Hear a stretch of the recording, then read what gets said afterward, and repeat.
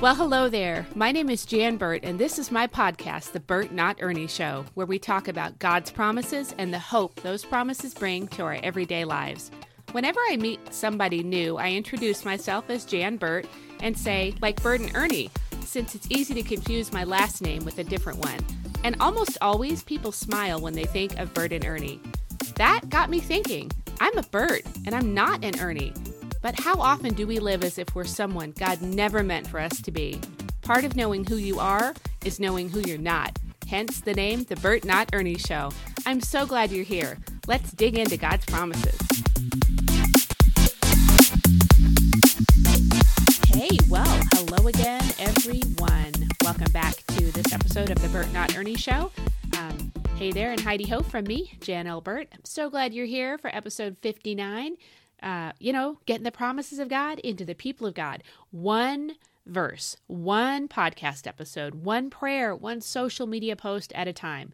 Bit by bit, let's just keep building the truth of God's promises into our lives by getting the Word of God into our hearts and minds, like to think according to God's promises. Let's just keep deepening our belief that God's promises are indeed true for us right here, right now, in the day and age in which we find ourselves living. You know, if you have been experiencing kind of like a ramped up spiritual battle, maybe, sensing a heaviness, does it ever feel like maybe a heaviness has been thrown over your life and it's like a wet, just sodden wool blanket? It's heavy. You're not the only one. There seems to be a push of evil that it feels accelerated somewhat. And, maybe I'm the only one dealing with this. Maybe. I don't think so. Maybe. But, the more I speak about God's word on this podcast, on social media, at conferences, like I just spoke at the For Such a Time as This Summit live twice last week. And I was pretty bold. I felt like I was next level bold for me, just talking about Jesus and how important it is to live for Him in a culture that in many ways doesn't want a holy God presented to them. They in many ways don't want to see that. They don't want to know about that. They don't want to deal with that. Maybe that's enough to get the enemy's blows thrown my way, but I don't think I'm the only one. I have a feeling other people, in fact, I know other people are going through similar things, but here's the thing that I was really thinking about yesterday. If we never talk about it, we end up feeling like we're the only ones. And my husband and I will talk about it. My kids and I will talk about it. I just talked to my son about this thing just yesterday. If you never talk about it, you can end up feeling like you're the only ones. I'm blessed. I have a family and I have a kind of a core friend group of people who really do talk about these things with me. They don't sweep stuff under the rug. They're very willing to pray for me, to pray with me, to remind me of what God's word says. So I'm not doing it alone. And I hope that you're not doing the hardships of life alone, or the blessings and the great times of life alone. We need to celebrate well together. And also, I think it's Romans. I know it's Romans. I'm not going to know the exact address, the specific reference, but we need to weep with those who weep and rejoice with those who rejoice. We don't want to never talk about things that really matter in our lives. And sometimes we only talk about the surface stuff, the superficial stuff. So, if Satan had his way, he would have us all thinking that our prayers don't matter, that we're the only ones going through this, that our work for the Lord is insignificant, that nothing is being accomplished. If he had his way, he would have all of us thinking that our very lives don't matter. Think about the Lord of the Rings trilogy and think about, when King Theoden said, if you'd had your way, you'd have had me crawling on my hands and knees. That really is a representation of how low Satan would have us to go if we let him. That's a lie. Your life matters tremendously. Your prayers matter. They're being heard by the God of the universe. Your work for the Lord is making a difference. Satan is constantly going to tell you that's not true. When you feel like you're the only one dealing with an intense spiritual battle, man, the devil has a much better chance of getting you to believe his lies. So I want you to know you are not alone. And hey, let me be the first to say I want to be a lot more honest about this particular struggle with what I am dealing with at any given time as a follower of Christ. And I want to pray for other people even more and more intently and ask other people to pray for me. can we just remind one another what God's word has to say, to encourage each other and to be totally in each other's corner and just see that we're part of the family of God. And, and be honest that even for introverts, even for extreme introverts like me, the distancing from COVID, it has taken a toll. Let me know if you have been feeling that too. If you've been experiencing any increased enemy workings, heaviness, if just the aloneness or the separation has begun to kind of weigh on you a little bit, shoot me a direct message or something. Let me know. And then remember, you're not the only one dealing with this. You're not. If you feel as if you are, that is a lie. And it's a lie that comes straight from the pit of hell. You need to know. You need to know that you know that you know that you know that all of those who are seeking hard after Jesus are dealing with similar things. Let's pray for revival in our land, for hearts to be softened and turned toward the Lord. Let's pray for people from the hand of Jesus, just to touch people at their point of need and to show them that the loneliness and the oppression they're feeling, it is not what God wants for them, that there's a God that loves them. Let's pray for that, for people to be turned from darkness to the Lord.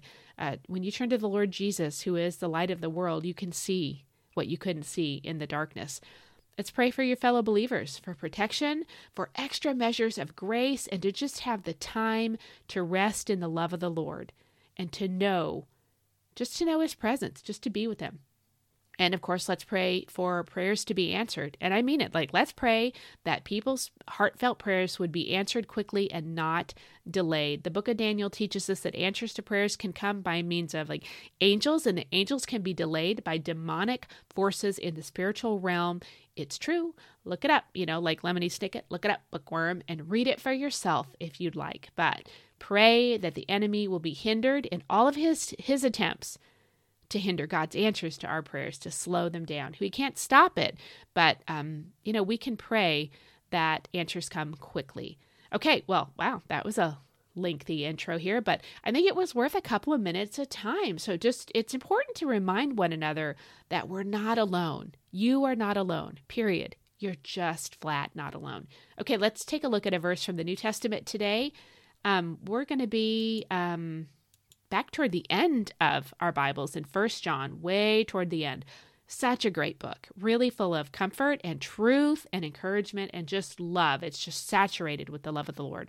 1 John 4:4 from the Amplified says this, of course, Amplified, right? Little children, believers, dear ones, you are of God and you belong to him and have already overcome them being the agents of the Antichrist, because he who is in you is greater than he, Satan, who is in the world. And then it says the world meaning of sinful mankind. Okay, so that doesn't mean Satan's living in the trees and the created world. It means the sinful aspects of a fallen world. Okay, isn't it just so wonderful to see right here from the Word of God that we're addressed as little children, as dear ones, Think about little children in your family, maybe in your church gathering, your congregation, just the way they're kind of doted on. They're held dear. They're more delicate. You're just more careful with them. You really, you're much more likely to get down on their level, to talk with them, to pick them up and give them a hug when they fall down and scrape their knee. They're just, when we're being addressed here as little children, as dear ones, it's just a poignant reminder that we have an Abba Father and he loves us so dearly. John goes on to say then, you are of God and you belong to him and have already overcome them. And the them he's referring to are the agents of the Antichrist. That's what it says. Earlier in this chapter, 1 John chapter 4, he writes that many deceivers, many false prophets and false teachers have gone out into the world to do their work of deception. And he's talking about well done deception. This isn't necessarily the stuff that's really in your face and you see it coming from a mile away. That's not really deception. That might be an attempt to derail you, but deception is sneaky and, when deception is done the way Satan wants it done, it's done well. It works. It accomplishes its goal. In verse 3, John gives us some insight into how to know if somebody is a deceiver, and I'm actually just going to read that right now. 1 John 4, verse 3 says this from the Amplified, "And every spirit that does not confess Jesus, acknowledging that he has come in the flesh, but would deny any of the Son's true nature, is not of God. This is the spirit of the Antichrist, which you have heard is coming and now is already in the world." So anyone who denies any of the Son of God's true nature, any aspect of his true nature, they're not of God, but that's the spirit of the Antichrist at work in them. That's a verse that we could really talk about for a while, but just think about that on your own, of your own accord, and let it be the place where you kind of understand what John is talking about in verse 4. We're focusing on verse 4, so let's just look briefly at verse 3 for context, because context matters. And in verse 4, he's talking about the spirit of the Antichrist who, according to this verse, or in verse 3, he's talking about anybody who is kind of working along with the Antichrist is going to tell you things about the Son of God's true nature, who he actually is. He's going to tell you things contrary to that, right? And that spirit is already at work in this world, and beautifully, according to verse 4, has already been overcome. So there's the comfort, huge promise there. Even though it is a real thing and we have a real enemy at work, really all over the place, and that means really among Christians, right? The deceiver is working to deceive everybody, but that includes believers. He wants to get us frustrated and maybe get us thinking wrongly, doubting God, questioning God. Go all the way back to Genesis when Adam and Eve began to question God. Did God really say? Because the serpent, Satan, that old devil, told them, dropped something in their mind, dropped something in their ear, an idea there that maybe God was holding out on them, right? He's always going to be doing that toward everybody, but toward the church too. But he's already been overcome because of Jesus. So, and here's where we discover, dun, dun, dun, the big promise for us. How do we overcome? How is it that we have already overcome the evil one who is at work in this world? Because the one who is in us is greater than the one who is in the world. Jesus in us is greater than Satan in the world around us. And we do not always live like that's a hard and fast, absolute true rule. If you are a follower of Jesus, then Jesus in you is greater than all of the work that Satan is doing in the entirety of the world all around you. Jesus in us is greater. He is greater than the evil one. He is greater than all of the evil going on in the world all the time. The evil that might be, it's everywhere. It's prevalent, right? Because of just the way things are technologically, we know so much more than we used to know about things in the world, the good and the bad. And sometimes the bad can be like, sometimes you just have to take a break and step back, give it to the Lord, and, breathe a little bit, rest in his presence, because it can be a lot. The evil can be a lot. It's heartbreaking. It's heavy. It's everywhere. But Jesus in us is greater than all of that. We only know a portion. As much as we know now, we only know a portion of all the evil that there is, and Jesus in us is greater. He who is in you is greater than all of it. In us over what's around us. One trumps all. Those two words, greater than, the two words greater than, are words that do some shaking. They bring things under the lordship of Jesus. Have you ever said those words out loud, like right in the middle of a trying situation, or thought them or prayed them? Greater is he who is in me than he who is in the world. Greater than. Maybe your thoughts wander regularly and you find yourself thinking about things from your past. Maybe before you knew the Lord, before your salvation, there's something that's like, I really wish I hadn't done that. That was so terrible. Maybe you tend to ponder all the what ifs of life. This could happen and that could happen to me, to my kids, to my parents as they're getting older, et cetera, et cetera. Maybe you keep returning to a bad experience with somebody, like somebody just did you wrong and you're flat ticked off at them and it just keeps showing up in your thoughts.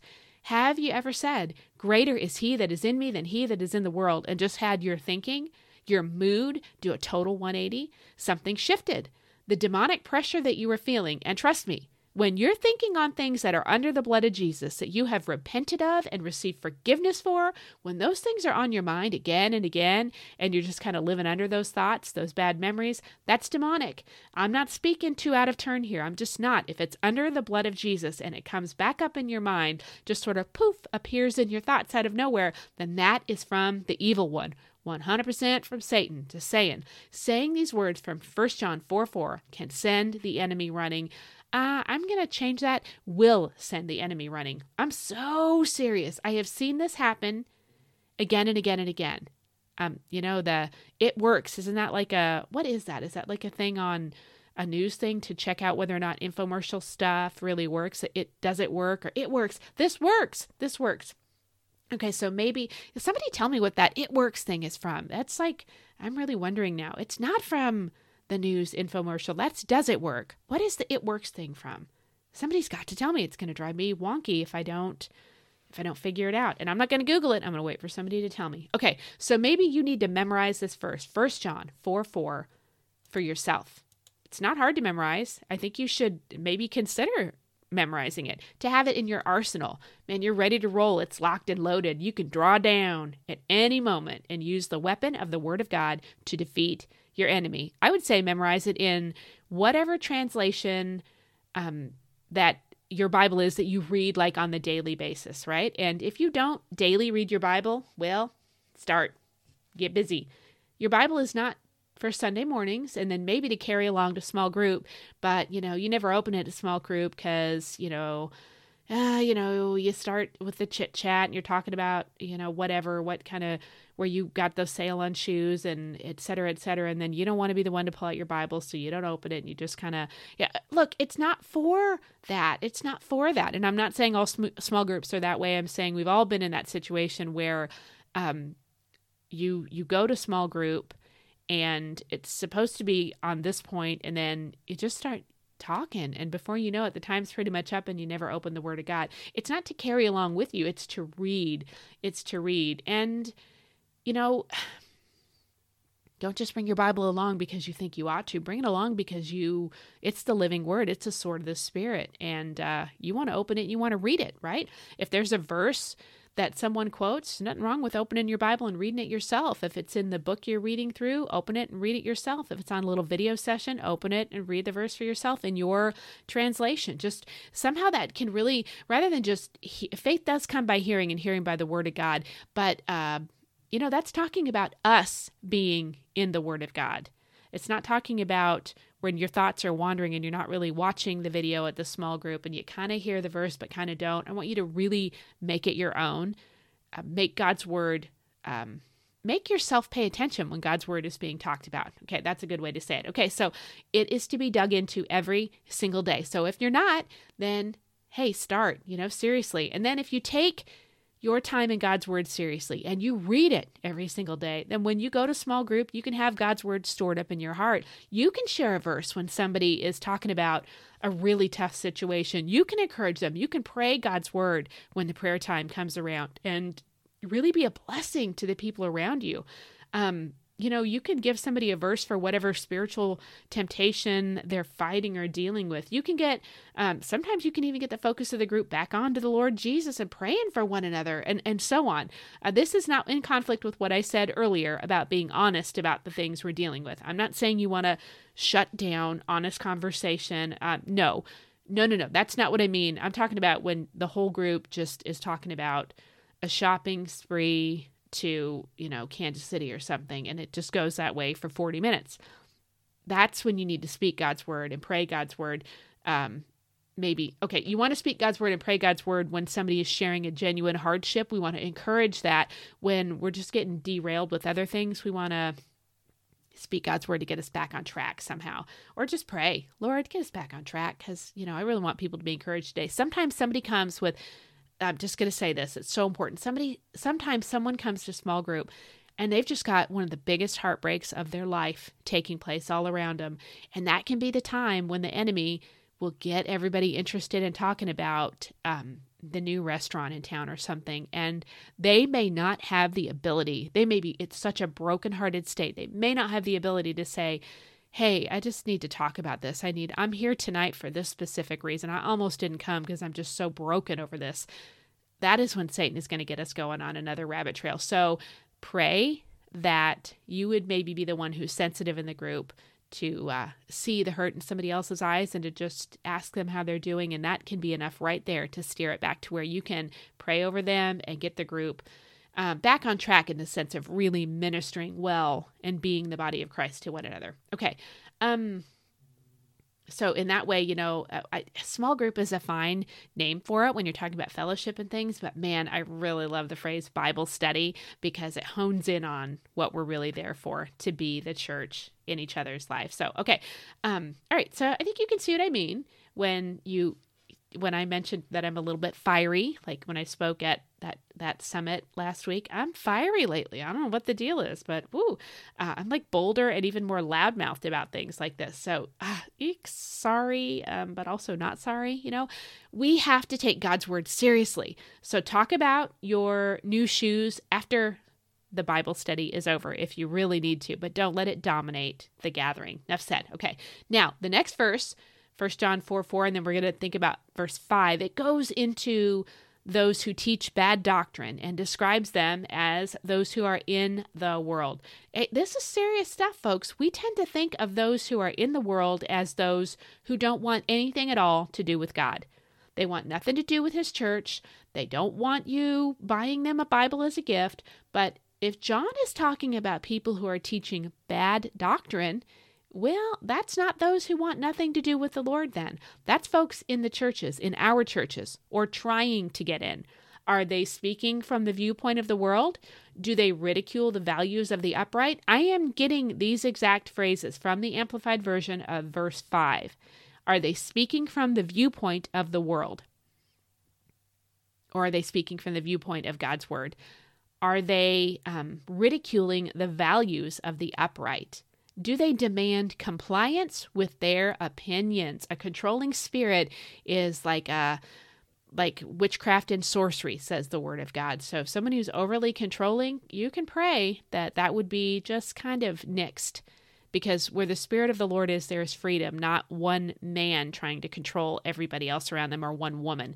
Okay, don't be gullible and, in this. Don't be like, if the Word of God says it, it means it. And it hasn't shifted through time. Things in the spiritual realm have not changed. Like, okay, that was for 2,000 years ago. But today, if somebody ridicules the values of the upright, they can come speak to our small group. Not a good idea, not a good plan. Pay super close attention to what people say. My husband often says people tell you who they are. He says the Lord really impressed that on his heart.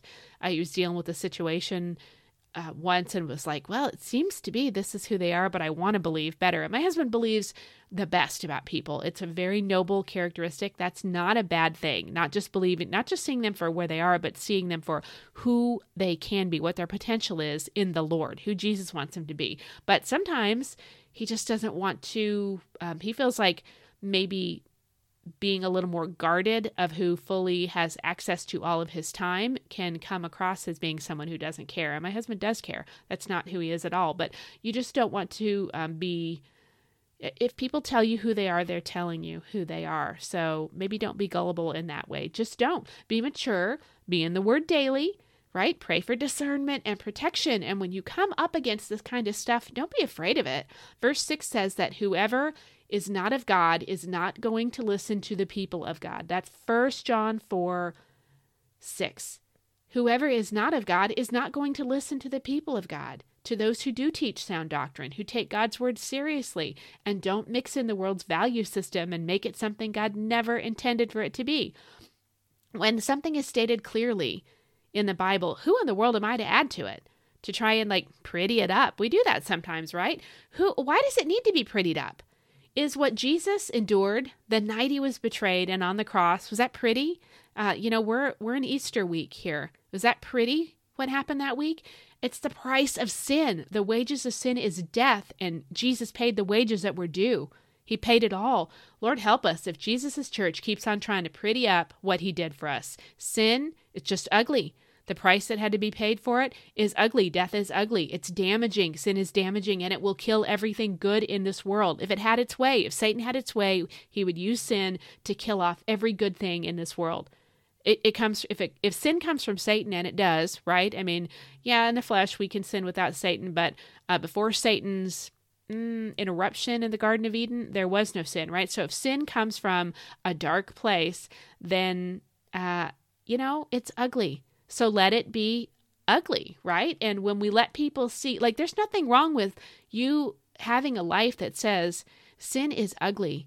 It stole a lot from me. It stole a lot from my loved ones, and it cost Jesus his life, right? Sin is ugly. It's okay to let it be ugly. When we let people see with open eyes just how ugly their sin is, they're much more likely to be moved by the cross than when we just try to pretty it up. When I was lost, I did not need to know that I was basically a good person. I needed to know that Jesus died for me, and that those feelings I was experiencing of like grief over my sins and the trajectory, the course of my life, those feelings were actually a gift from the Lord, because that's what he was using to draw me to himself. Draw me to himself so he could rescue me from the kingdom of darkness and transfer me into the kingdom of his glorious light, of his son Jesus. Let's allow people to come into the kingdom and receive that freedom that comes when their burden is lifted. How's our burden going to be lifted if we try to pretty it up so much they never know they have a burden? Food for thought there. I want people to have the weight of their sin gone thanks to Jesus. That's what happened for me. So let's welcome that and not just overly pretty it up. I have seen many people who were kind of coddled, so to speak, who were given that prettied up stuff. Maybe I've seen cases where somebody really just wanted to be their friends. They're popular, I want to be their friends. And they never had any truth really spoken into their lives. And where there was truth and they had questions and they were seeking, I've seen it smoothed over to an extent that they ended up not being able to figure out whether or not this Jesus thing could this Jesus thing, I say that, you know what I mean, whether or not this could really help them, because they were in a place of pain and hurting. And they weren't there to win a popularity contest, but they ended up drawn into some weird thing that they just weren't able to really have answers to their questions, right? So we don't want to coddle people and overly pretty it up, because if you have truth that you can speak into someone's life where they need it most, that can change their entire life now and for eternity. Or you can just not speak it, and they can possibly end up walking away. I've seen it, walking away from the church and falling into deeper sin and living miserable lives, and things are worse than they ever would have dreamed possible. If Jesus is the way and the truth and the life, and he is, then it's best for seekers to find him as the way for them and the truth they need and the life they've been longing for. And that is not prettied up. That is completely, genuinely beautiful. Let's let it be beautiful and not try to shellac it and make it pretty and nicer. The cross is not about niceties. Because you are of God and you belong to him. You know the song, I belong to Jesus, I belong to him? Because you are of God and you belong to him. You've already come into agreement with Jesus, that he conquered sin and death completely. So the word of God says you have overcome the agents of evil. Here, back to verse 4 again. And because of that, greater is he that is in you than he that is in the world. Don't live like a defeated person. Don't give Satan the pleasure. Don't give him the pleasure. This has already been settled at Calvary. Greater is he who is in you than he who is in the world. Greater than. Put whatever you want after that. Greater than a health issue. Greater than a mother-in-law who really dislikes you a whole lot. Greater than your problems at work. Greater than not being married yet when you really want to be. Greater than student loans. Greater than car problems. Greater than whatever you could possibly put there. Fill in the blank. Greater than. Really such good words. Such good words. Okay, so that is the end of today's episode. Let me check my time. Ooh, I'm rolling right up on half an hour. I am all in for the April 2021 online prayer retreat. This is like really my only announcement today. It's going on now in my private Facebook group. Like it is starting when I release this episode, it will be starting. So if you could maybe just cover me in prayer, I'm going to be speaking 9 times in 4 days. I really don't want to misspeak. I get passionate and I don't want to misspeak. I just don't want to do that. But also that I would be bold as a lion, and that the people who attend the prayer retreat would be spurred on to deeper prayer lives. Also, the summit I spoke at last week, I think they're going to keep having tickets like in an evergreen type thing for $15. I think, not totally sure. I know right now they're available. I'll put the link in the show notes if you want to experience and see me speak and others. That'd be great. Go for it. Okay, Lord bless you and keep you and make his face to shine upon you. He will always, always be faithful to you. And I know that you can and you should speak this verse, 1 John 4:4, to your circumstances. Speak it to your life because it's true for you. It's your promise. I have never once not had the devil just hit the ground running and flee when speaking these words out loud. So speak it and speak it and speak it again as much as you need to. This promise is your promise, my friends. Have a blessed Easter, Resurrection Sunday. He is risen. He is risen indeed. Celebrate well, whatever that looks like for you. Thankful for each one of you. And remember, 1 John 4:4 is like a check that you could cash again and again and again and again. So cash it, and cash it as often as you need to. I will see you back here next time for episode 60. 60. Wow. Okay. God bless you. Thanks for being here. Bye-bye. I'm so glad you joined me for this episode of the Bert Not Ernie Show. It's an honor and a blessing to talk about God's promises with you. Have a fabulous day, and remember, part of knowing who you are is knowing who you're not. Lord bless. I'll see you next time.